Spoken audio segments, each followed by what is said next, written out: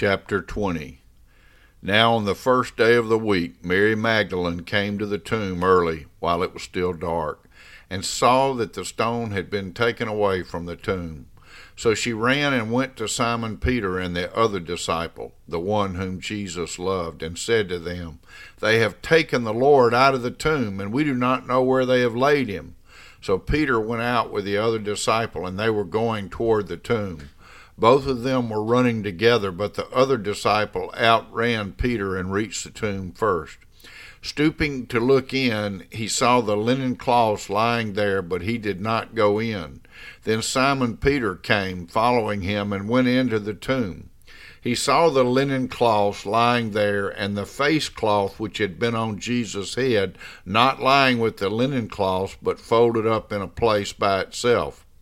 Then the other disciple who had reached the tomb first also went in, and he saw and believed. For as yet they did not understand the scripture that he must rise from the dead. Then the disciples went back to their homes. But Mary stood weeping outside the tomb. And as she wept, she stooped to look into the tomb. And then she saw two angels in white sitting where the body of Jesus had lain, one at the head and one at the feet. They said to her, "Woman, why are you weeping?" She said to them, "They have taken away my Lord, and I do not know where they have laid him." Having said this, she turned around and saw Jesus standing, but she did not know that it was Jesus. Jesus said to her, "Woman, why are you weeping? Whom are you seeking?"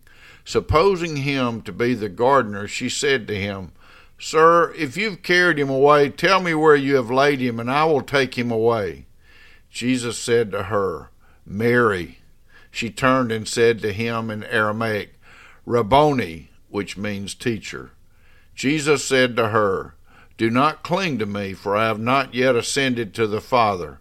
But go to my brothers and say to them, I am ascending to my Father and your Father, to my God and your God." Mary Magdalene went and announced to the disciples, "I have seen the Lord," and that he had said these things to her. On the evening of that day, the first day of the week, the doors being locked where the disciples were for fear of the Jews, Jesus came and stood among them and said to them, "Peace be with you." When he had said this, he showed them his hands and his side. Then the disciples were glad when they saw the Lord. Jesus said to them again, "Peace be with you. As the Father has sent me, even so I am sending you." And when he had said this, he breathed on them and said to them, "Receive the Holy Spirit. If you forgive the sins of any, they are forgiven them. If you withhold forgiveness from any, it is withheld." Now Thomas, one of the 12, called the twin, was not with them when Jesus came. So the other disciples told him, "We have seen the Lord." But he said to them, "Unless I see in his hand the mark of the nails, and place my finger into the mark of the nails, and place my hand into his side, I will never believe." 8 days later his disciples were inside again, and Thomas was with them. Although the doors were locked, Jesus came and stood among them and said, "Peace be with you." Then he said to Thomas, "Put your finger here and see my hands, and put out your hand and place it in my side. Do not disbelieve, but believe." Thomas answered him, "My Lord and my God." Jesus said to him, "Have you believed because you have seen me? Blessed are those who have not seen and yet have believed."